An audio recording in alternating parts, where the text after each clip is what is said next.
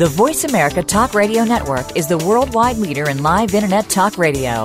Visit voiceamerica.com. The views and ideas expressed on the following program are strictly those of the host or guests and do not necessarily reflect the views and ideas held by the Voice America Talk Radio Network, its staff, and management.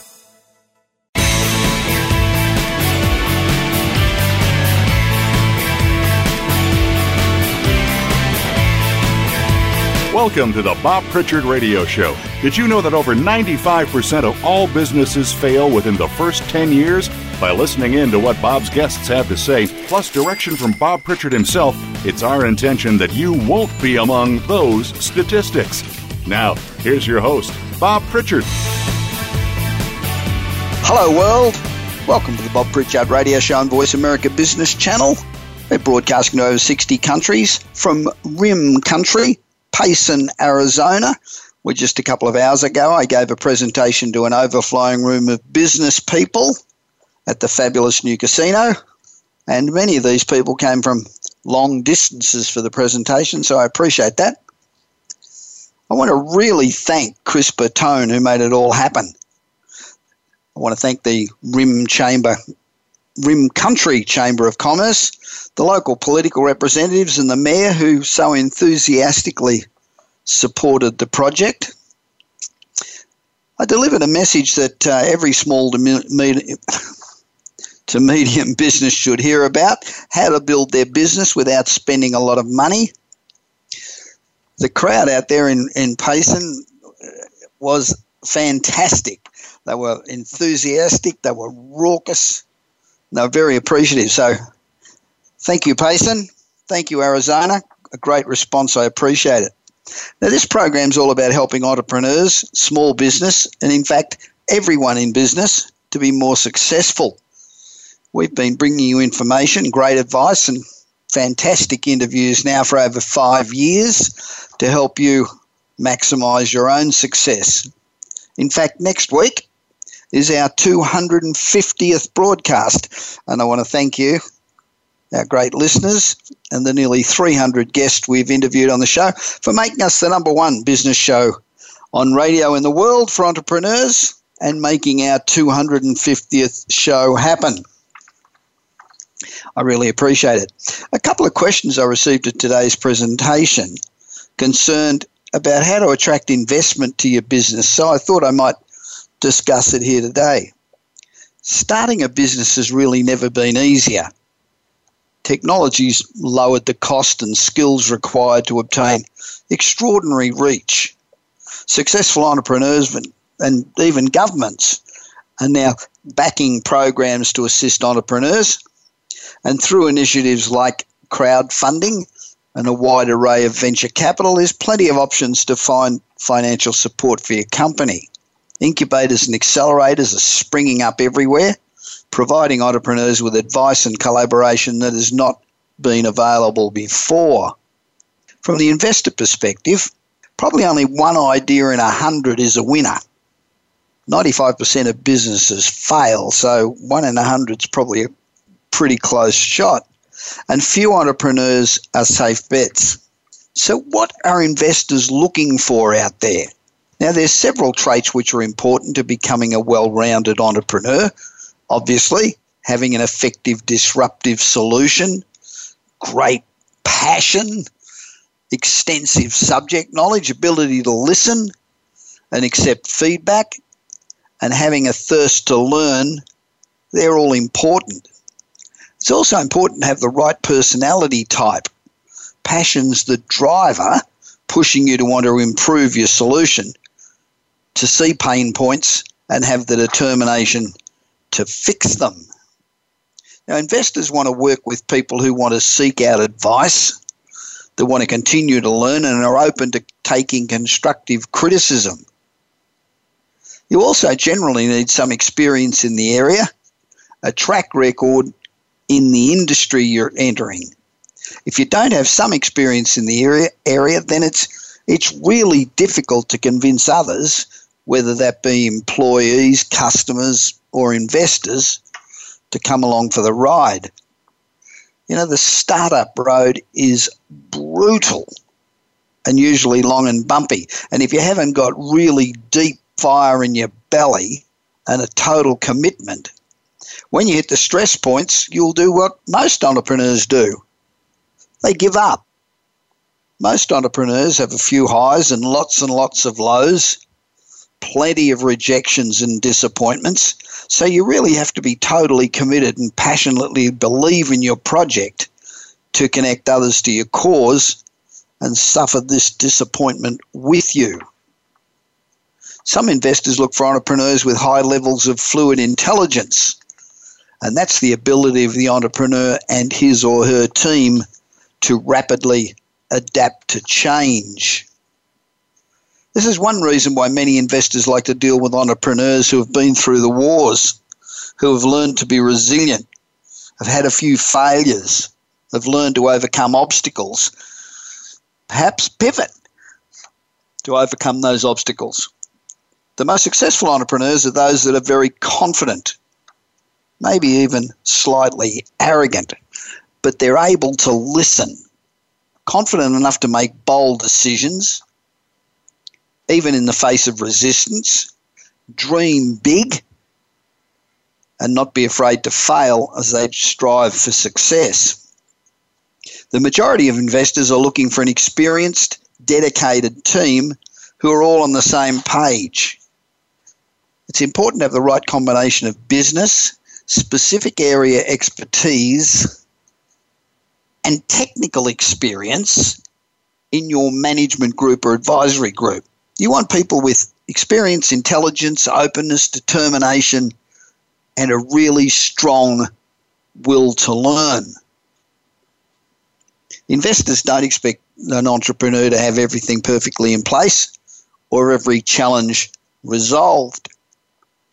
So when you're out there looking for an investor, you need to have a clear understanding of the opportunity, the problem that you're solving, who's the market for this product of yours, who are your competitors, and make sure you include companies that may be addressing the same problem from a totally different angle that you may miss if you're looking at the way you're going about it, how you're different from those competitors, and how you're going to penetrate the market.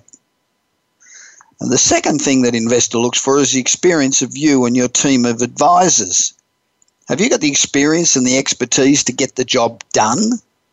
What does each member of your team's experience and background do to help you get there? Now you've got the problem, you've got the people and the solution to fix it, but how are you going to do it? You need a detailed strategy and an implementation plan. You need to detail the risks of the project, and you need an exit strategy. Now, if you get those elements in place, then your chances of securing investment just increased dramatically. Now, perhaps you don't need funding. You've got an established business. The reality still is that 95% of businesses fail. So why do some businesses survive when others go under?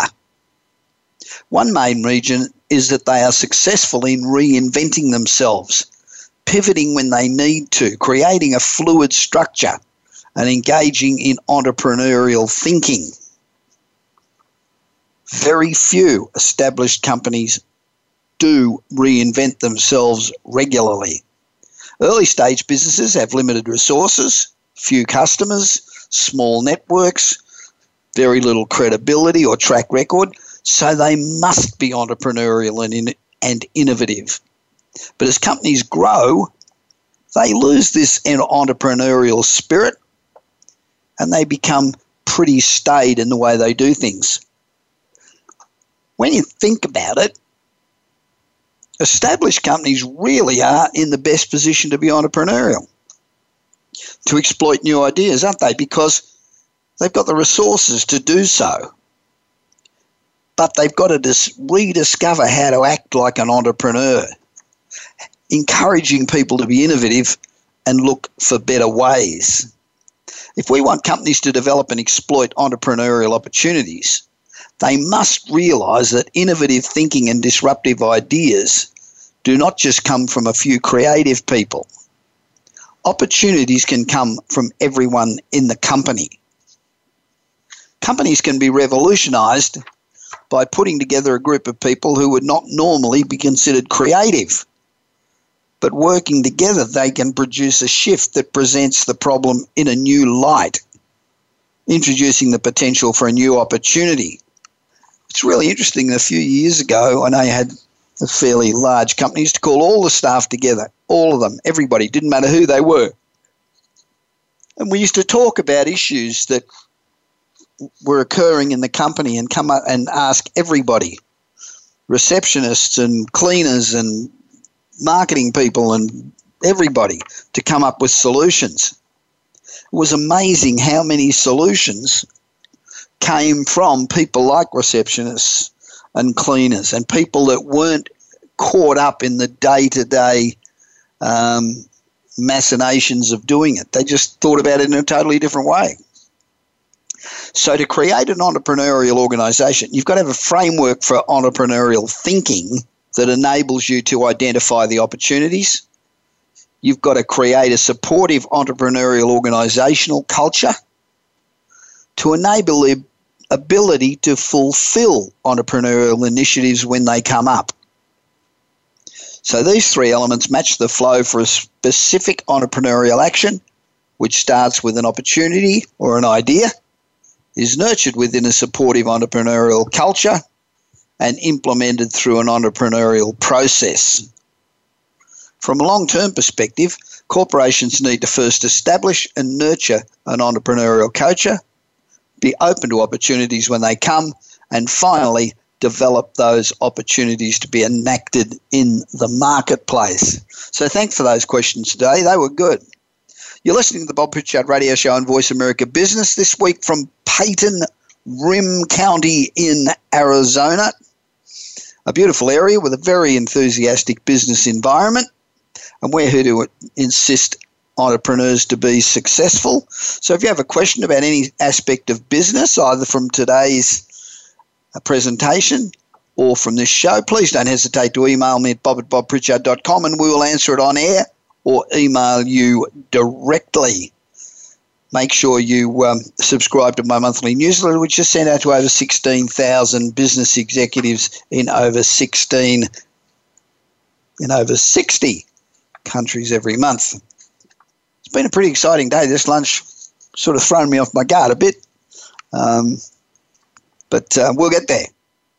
On my website, bobpritchard.com, you'll see that I have a new page called the Bob Pritchard Success Pathway, and this is designed to assist international entrepreneurs as well as American entrepreneurs to access contacts, expertise, and funding in North America. We have a lot more announcements to make on that shortly. I'll be announcing a lot more details about the Bob Pritchard Premium Club also over the next couple of weeks, so watch for that. Now, today's guest is Jim DeBetter, an invention and retail placement specialist, and I'm pleased to say he and I are working on a project together. He is brilliant, and I recommend it to everyone. His retail customers include a who in retail, such as Target, Walmart, Radio Shack, Sears, Home Shopping Network, Bed Bath & Beyond, Costco, and more and more and more. Jim teaches inventors how to create sales and marketing strategies, how to understand the world of licensing, how to develop a product using CAD design, how to raise money to fund a business, locating factories overseas to produce your product, how to license your product. He teaches entrepreneurs how to do every part of their business, and he's great at it. And I'll be back with Jim immediately after this break on the Voice America Business Channel.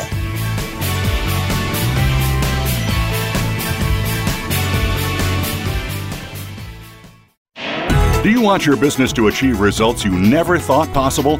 Bob Pritchard is recognized as the Business Leader's Advisor and has 30 years of experience as a straight-talking troubleshooter for Fortune 500 companies and SMEs across the world. Whether you need a checkup across all departments of your business or simply want to improve marketing, advertising, performance measurement, or some other area, Bob Pritchard will work his magic so you can blow away your competition. Bob Pritchard is also one of the most in-demand speakers in the world. Over 1,500 clients on 5 continents and countless standing ovations are a testament to how he changes the fortunes of business. Pick up Bob's new book, Kick-Ass Business and Marketing Secrets, at your nearest bookstore, or visit Bob's website at www.bobpritchard.com. Remember, if you want to be successful, call Bob Pritchard now. Worldwide phone numbers and more information can be found at bobpritchard.com.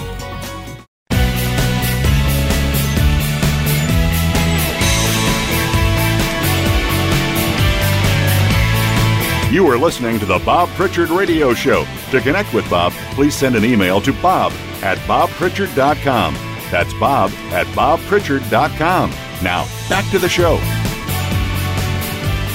Welcome back to the Bob Pritchard Straight Talking Radio Show, where now for over 5 years we've been giving you insights into the lives of some 300 of the world's most interesting business people, what they do, and we try to find out what it is that makes them tick, what makes them different. 95% of all businesses fail today, so those that succeed, what do they do that we don't do? It's extremely difficult to create a successful business, and we all need all the help we can get. And that's why it's so important to listen to these interviews and hear the obstacles that our guests face and how they overcame them, and why it's so important for everybody in business out there to have a mentor or a series of mentors, people that have been there, done that in various aspects of business that can give you help and advice when you need it. Now, a mentor's not your younger brother or somebody that you've grown up with that's probably going to say, wow, that's a wonderful idea. It's somebody who'll say, you're just missing the mark. You need to do this. Have you thought about that? Somebody who will really help you stay on track.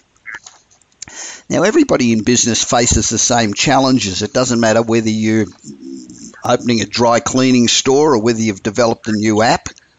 You begin with a dream, you persevere, you commit yourself, and you overcome obstacles. And the fact that so many businesses fail is testament to the fact that taking that great business idea or your new invention to the market is extremely difficult. It's one thing to invent a widget that's perfect. It's another thing to get any bastard to buy it. And most entrepreneurs try to do most things on their own because they've got a lack of contacts, they've got a lack of funds, they don't have a big network, they've got a lack of resources. But research shows that most entrepreneurs who try that approach fail. And our guest today takes those budding entrepreneurs from idea to having a product in the market. Today's guest is Jim DeBetta, whose product development and sales experience has amassed millions of dollars within the retail selling world. He can take an idea from a sketch on a napkin to creating the final product and then selling it to retailers worldwide. In fact, Jim and I are working on a project as we speak that hopefully we will be able to reveal to the world in a month or two. Jim's the founder and president of DeBetta Enterprises, which assists clients with product development. He negotiates licensing deals and he raises money for new companies. Specialises in finding factories to produce product, creating pricing strategies. Now, pricing strategies are really critically important. Too many people say it cost me $1 to make, so I'll sell it for $1.20, and they think they're making a 20% margin. It don't work like that. He does marketing and public relations and sells products to major retailers such as Target, Walmart, Best Buy, Costco, Bed Bath & Beyond, and a whole truckload more. Jim's latest book, The Business of Inventing, is a bestseller in the invention industry and has helped thousands of budding inventors to understand the world of consumer products and how to bring them on the market. I'm glad I've got this guy on my side. This guy is good. Jim, welcome to the Bob Pritchard Radio Show. Well, that was quite the intro. Thanks, Bob. I appreciate it. It's a pleasure. I only work with the best, mate. So, What's the biggest obstacle to aspiring business owners and entrepreneurs? Let's assume they've already got a product. What's the biggest challenge that they face at that point? It's so hard to sometimes boil it down to one thing, but I do see a lot of commonalities and, with inventors who are in their own right entrepreneurs. Mm-hmm. I think the biggest thing is managing expectations. I think that because inventing is such a personal endeavor where you come up with an idea because it solves a problem for yourself, or maybe you see an issue out there with something and you want to improve upon it, or maybe you just have an idea for something that you think is exciting. What tends to happen is that inventors get very emotionally attached to what they're doing. Yep. And that's fine, because you certainly want to have some kind of a connection and certainly passion to help you through the early times when money's not coming in and a lot of money's going out, of course. Yep. But what happens is that a lot of inventors tend to think that within a year or even within 2 years that their product's going to be on the market, they're going to be making millions, and then it's off to the races for them. But in reality, understanding that it can take many years, it could take 5 or 10 years, and it could be a huge struggle. And along the way, there are successes, but managing expectations is tremendous. And like you said, having a mentor or somebody that's outside of your very deep inner circle of family or even friends that are afraid to tell you no, and who are trying to please you, finding a mentor that will guide you along and say, look, you've got to separate the emotional aspect from the business aspect, understand the realities of what's going on here. And if you can help somebody manage their expectations, they're much more apt to do well in their business versus, sort of crashing and burning after realizing pretty early on that, with rare exception, most products are not going to come out of the gate and make somebody a millionaire overnight. I've got a very good friend who is one of the biggest VCs in the United States with truckloads of money in things like Skype and Tesla and all those things. And he says the first thing that puts him off is when an inventor or an entrepreneur walks into his office and says, I have got the next $1 billion idea. He says he's not even going to talk to them. They're living in this fantasy world and they're never going to come down to earth. It's tough and that's the managing expectation part. I do get concerned when people people say it tongue in cheek sometimes. They say, look, Jim, I've got the next, $gazillion idea. And look, they know, most of them in their heart, that, they're being enthusiastic and you want that. But there are people who will say, they'll send me a business plan and it will have financials that reflect the $1 billion revenue. And I say, listen, I would love more than anything to be a part of or even to watch somebody achieve that. I mean, it can happen. And very occasionally there are people who get very wealthy off of ideas.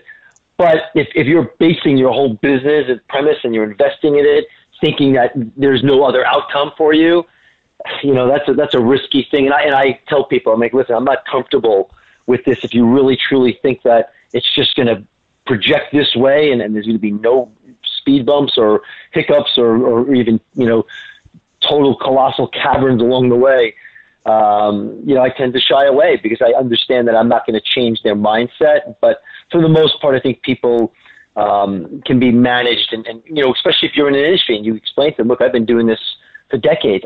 Here's what's likely to happen, and you take something from that.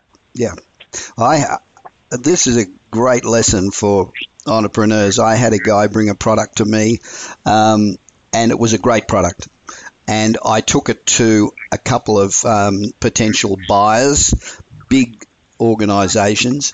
We spent a week talking to them, and at the end of the week there was a board meeting, and they turned around and they offered my guy $50 million for the idea right then, right there. He said no, it wasn't enough. He is now working in a computer repair store. They just said, that's our top offer. You're saying no, you're out. So a great idea that could have made him $50 million got got him nothing. Yeah. Because it's a shame. Yeah. And he's just living in a fantasy world.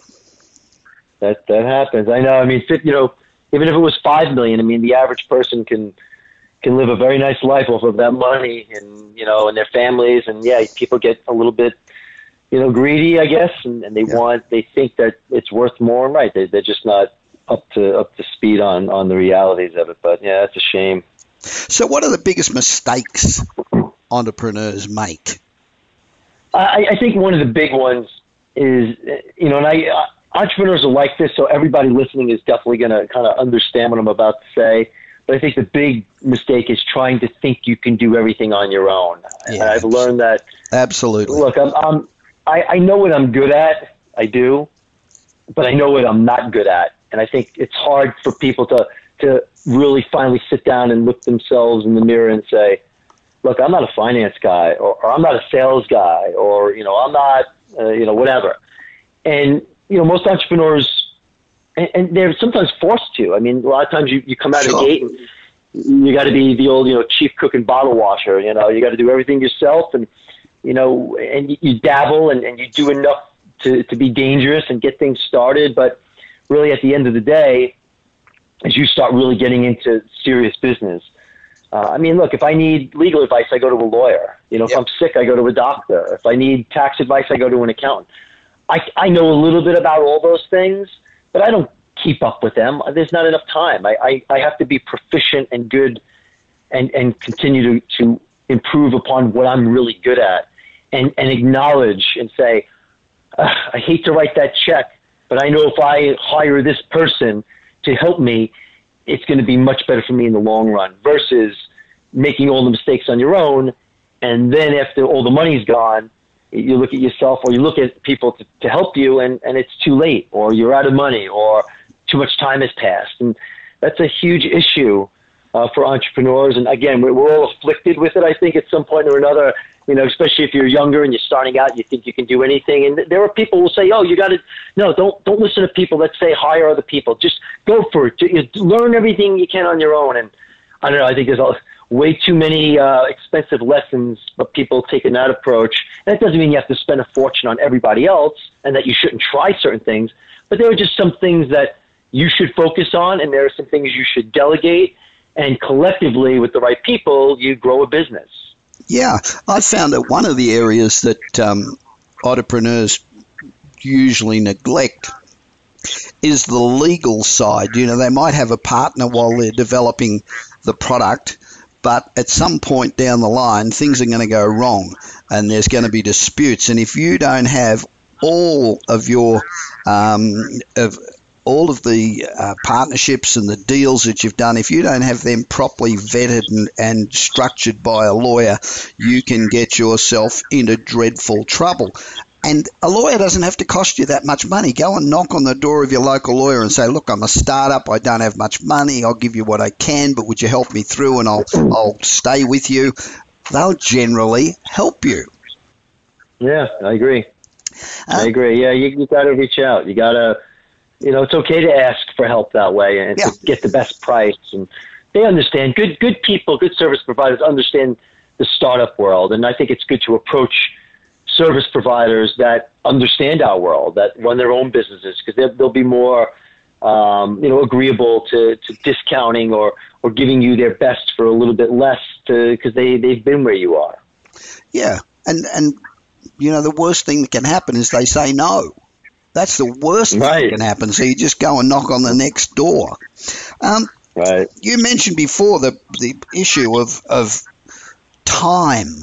I mean, I know I'm run ragged with time, and I know you are too. Now, if and we're established. We've been around a long time. So if you're a young entrepreneur, how do you allocate your time? How do you stop yourself working 20 hours a day and living on chips and Coke?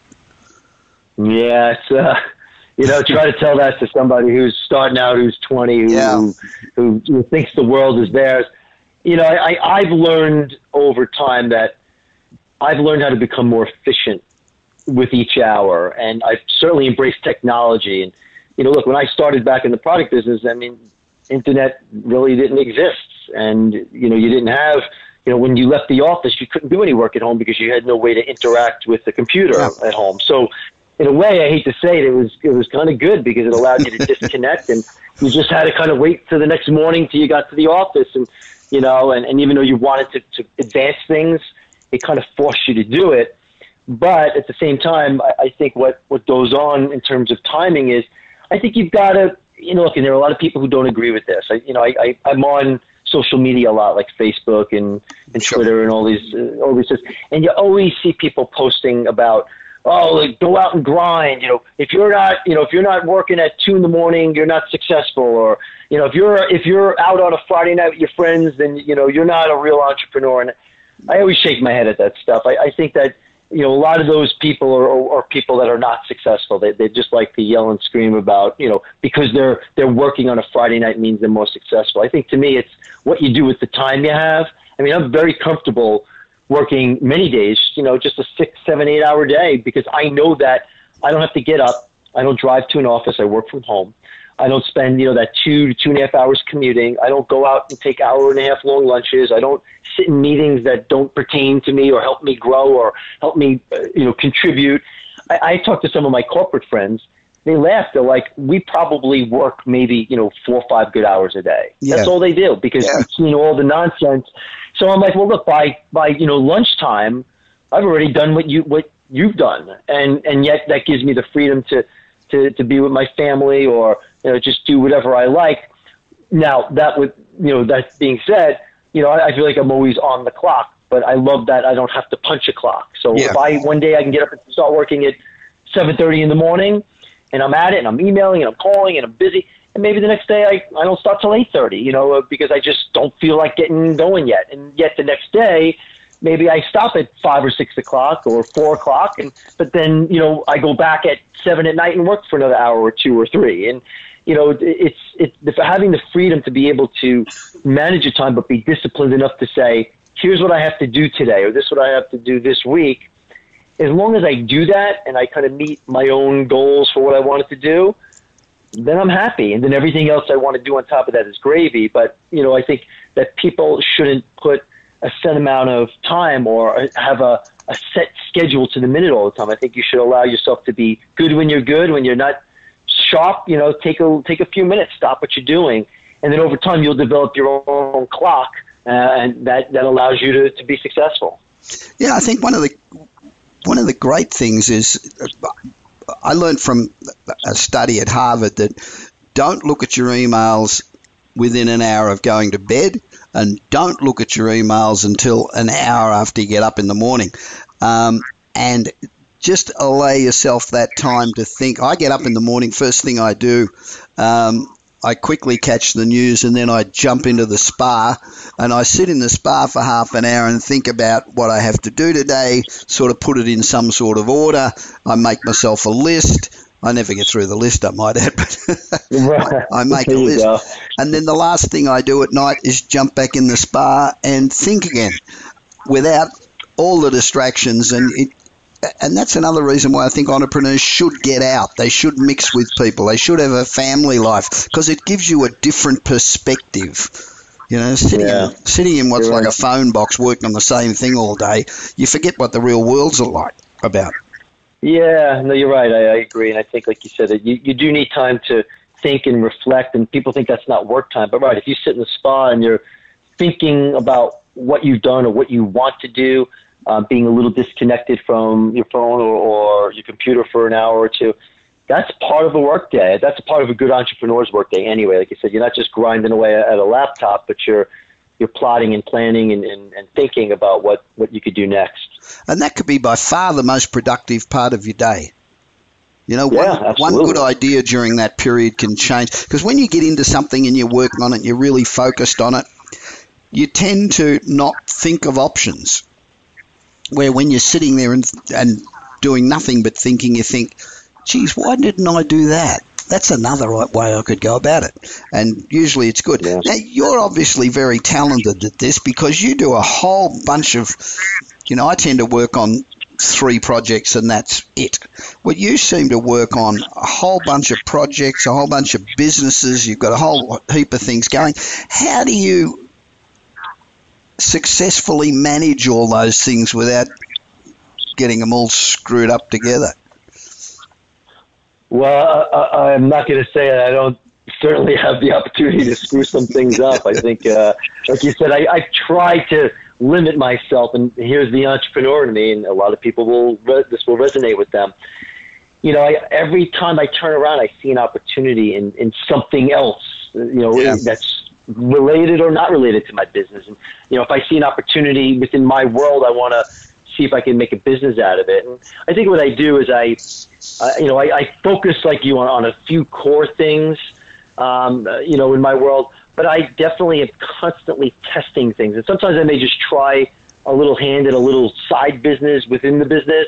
And I'll play with it. I'll do a little research. I'll throw some stuff out there to clients. Hey, I'm working on this. Is this a service you'd be interested in? And I kind of let people tell me, if it's going to be something that's useful or not. And I found that some of the best things I've done have come from doing that. But I don't think I think it's controlled chaos, Bob. I don't think I have a I don't think I have a good rein on exactly how to manage every second. But what I am able to do is, I know like there are certain days where I've got to get certain things done for my core business, and I just can't spend the time on other things. But like you said, a lot of times when you're sitting around, if you're relaxing or you're spending that moment or minutes, hour, or whatever, thinking about, hey, I did my work today and I got done what I wanted to and needed to. But hey, I had a thought for something, and then I get a piece of paper and a pen and I kind of draw things out or write them out and kind of like I said, start that process. So that's why that downtime is really good. But I think I'm just able to focus on the things that I need to get done, and I spend my other time thinking about the things that I'd like to do, and then I kind of mix them all into the day and the week, and over time I feel like it's important to keep fresh and try new things within the business, and because technology changes, I'm always looking at how to use technology to further my business. So it's a mix. There's no specific answer that works for everybody, but I think you just have to be aware of your time and understand that you need to mix it up. Having said that, I got out of the spa this morning and I walked into my wife and I said to her, do you ever feel that, you're just not keeping up? You're just not doing all the stuff that your brain tells you should be doing? And she said, absolutely. Every day I think I'm just not doing enough. Is that a good thing or a bad thing? Yeah, well, I don't know. Again, this is a mindset. I'm generally happy with what I do and what I accomplish. I mean, I think let's go back to the managing expectations thing, right? The thing we talked about right at the very beginning. I think when people are realistic about what they can accomplish, somebody who's really successful or wants to be successful will always feel, I guess, a little bit disappointed that they didn't get this particular result. But in reality, for the average person, it's an amazing result. So I think I kind of just try to, I really try to come down to earth. I don't say, all right, I want to start a new business and, within 6 months it's going to be doing $1 million. I say, okay, I've been in business long enough. I'm going to start this business, and in 6 months, maybe it's only going to do $20,000. Right. And, maybe I'm going to break even. But I can say that, honestly. I can say and look at something and say, this is going to take longer than I think. It's kind of like the contractor that comes to your house and says, I'm going to redo your kitchen. It's going to take 2 weeks, and it takes 2 months, right? Things go wrong or things change or you get sidetracked or your primary business gets busier than you think. Or, I just think you just have to kind of assess and be honest with yourself and say, what can I handle? How do I think I can get it done? I know that some days are going to be better than others, and I can't be too hard on myself. I have to just push and push, but give yourself a break and know that you're not going to build all these businesses and be a billionaire in a day. There's only a handful of billionaires out there, so there's nothing wrong with being a thousandaire, as I say, or a millionaire. As long as you're happy, be happy with what you're doing, right? Just enjoy it. The money comes if you do it and you focus in on it. And then, you start looking to do other things that make you happy and turn those into businesses if you can. Yeah. I think the other thing that's important is only to do the things that you have to do. If you it's amazing. You get 50 emails in the morning and you think, God, I've got to try and address all those. And if you only get to 3 of them, somehow the other 47 just go away. There's so much. Right, that's it. So much stuff that we do that's not important to making a buck now. Another thing that I think, be interested to get your take on. I once had a guy that I was marketing director for, and he was involved in a whole bunch of businesses. And he used to say every day at 5 o'clock or 5:30, whatever time he knocked off, write down all the things you did today that made us a buck. And it's amazing how many days you sit there and you've been working your tail off all day, and you sit there at 5:30 and you go, geez, I really didn't do anything today that made a buck. Yeah. You tend to do a lot of work that doesn't, hard reality, it doesn't produce any money. Yep. You got to look at yourself, like you said, and that could be tough on people to really, like you said, face that question. Did I make money today, or did I set myself up to make money? And, like you said, sometimes it's not always a fair thing. Like I said, do I make money every single day in that regard, like new, fresh? No, but I mean, a lot of times what you're doing is you're working on projects and things that will provide a lot of fruit down the road. And, companies get that. The good companies understand. They invest in talent, and they know that, they're building something for the long term. And that's good. And I think good management recognizes that and tries not to hammer out, you need to do this every 5 minutes, and if you don't do it, you're not worth anything. I think that's, you see that in corporate America. I'm glad I'm not in that world, because I know that I'm disciplined enough to do it myself and understand what needs to be done, and I just do it. It'd drive you nuts, wouldn't it, working in corporate America, working in corporate anywhere? Most entrepreneurs, their one weekly must-watch television show is probably Shark Tank. So what was it like to work with the Sharks from Shark Tank? I know you work very closely with Kevin Harrington in particular. So what was it like? Yeah, I mean, it was certainly interesting. I mean, I think the biggest thing about it was, when I started working with Kevin, Shark Tank was just starting. In fact, I don't think it had aired yet. And, I was working with Kevin on developing his TV goods business down there in Florida.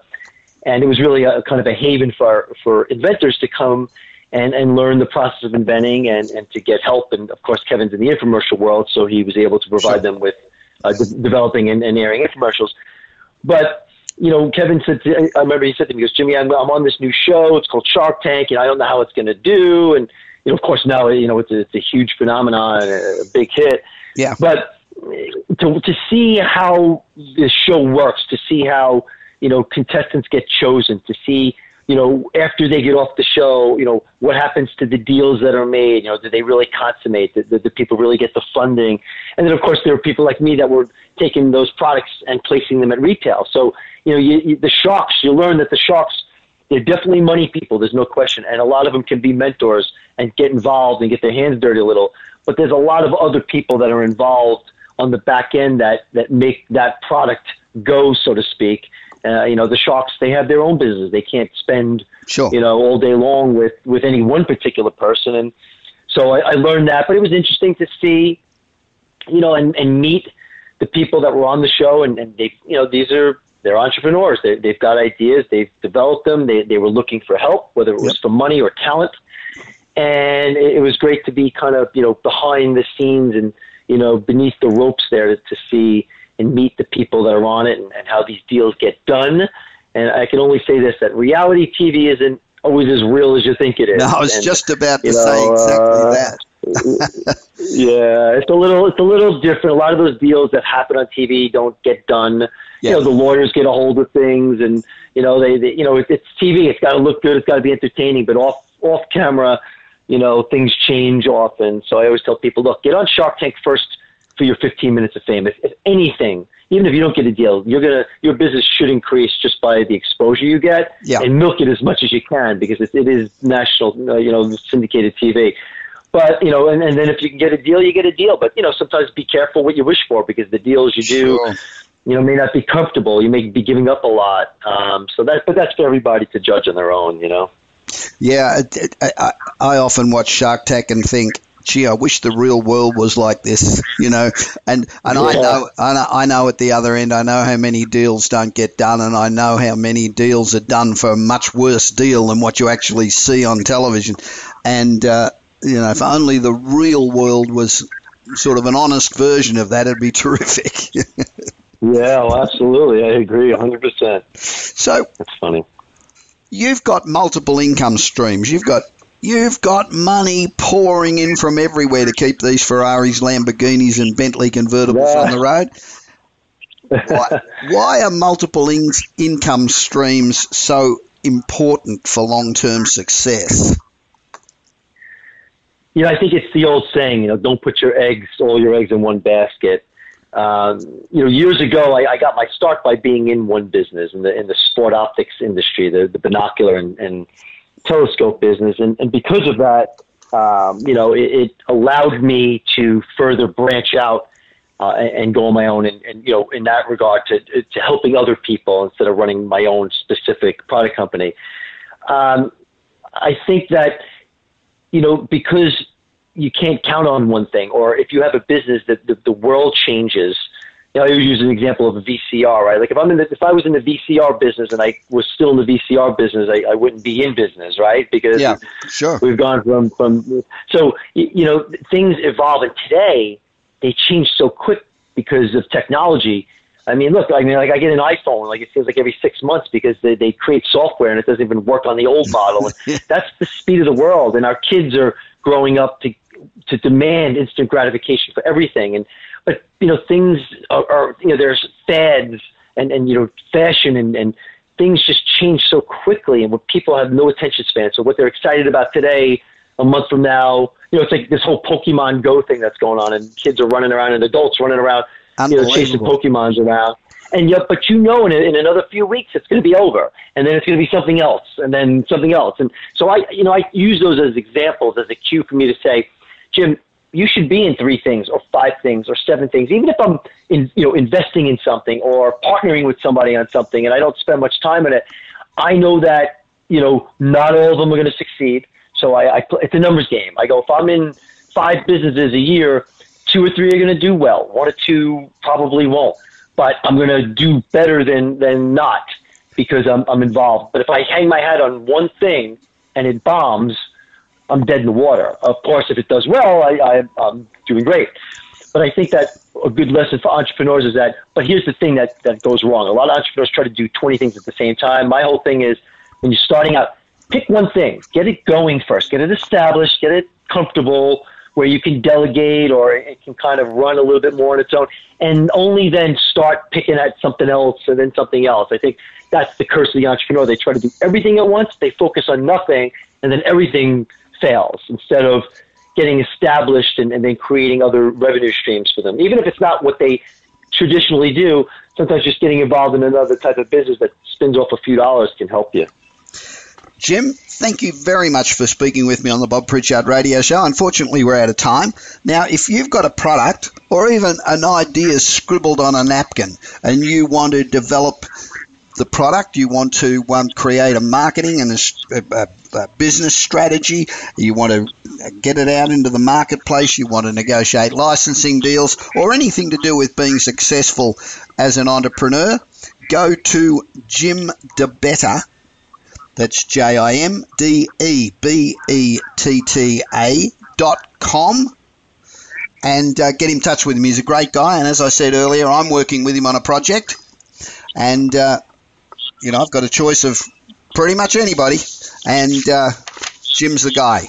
So I'll be back with more of the Bob Pritchard Radio Show on Voice America Business Network after this short break.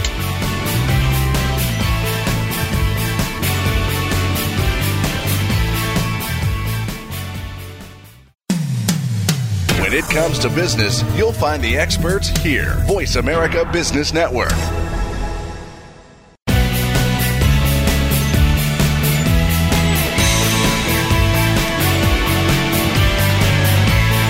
You are listening to the Bob Pritchard Radio Show. To connect with Bob, please send an email to bob@bobpritchard.com.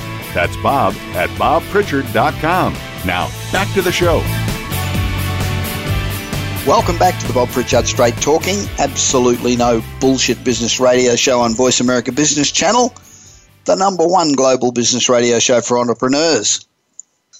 This week I'm broadcasting from Rim Country, Payson, Arizona. I think it's about 100 miles out of Phoenix. I drove down yesterday, and today I just gave a 90-minute presentation to an absolutely sensational crowd of business people as at the Mazatzal Casino. It's a new casino. It was an absolutely full house, and it was rocking. And it wasn't one of those plastic chicken deals either. This was amazing prime rib. So I've now become a very big Payson, Arizona fan. It was a great day, and I appreciate it. We've all heard of Moore's Law, which says essentially that as technology improves, computing power is going to double every 2 years.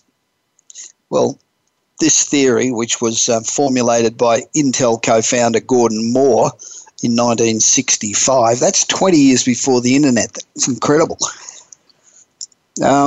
Has predicted the development of computers for decades.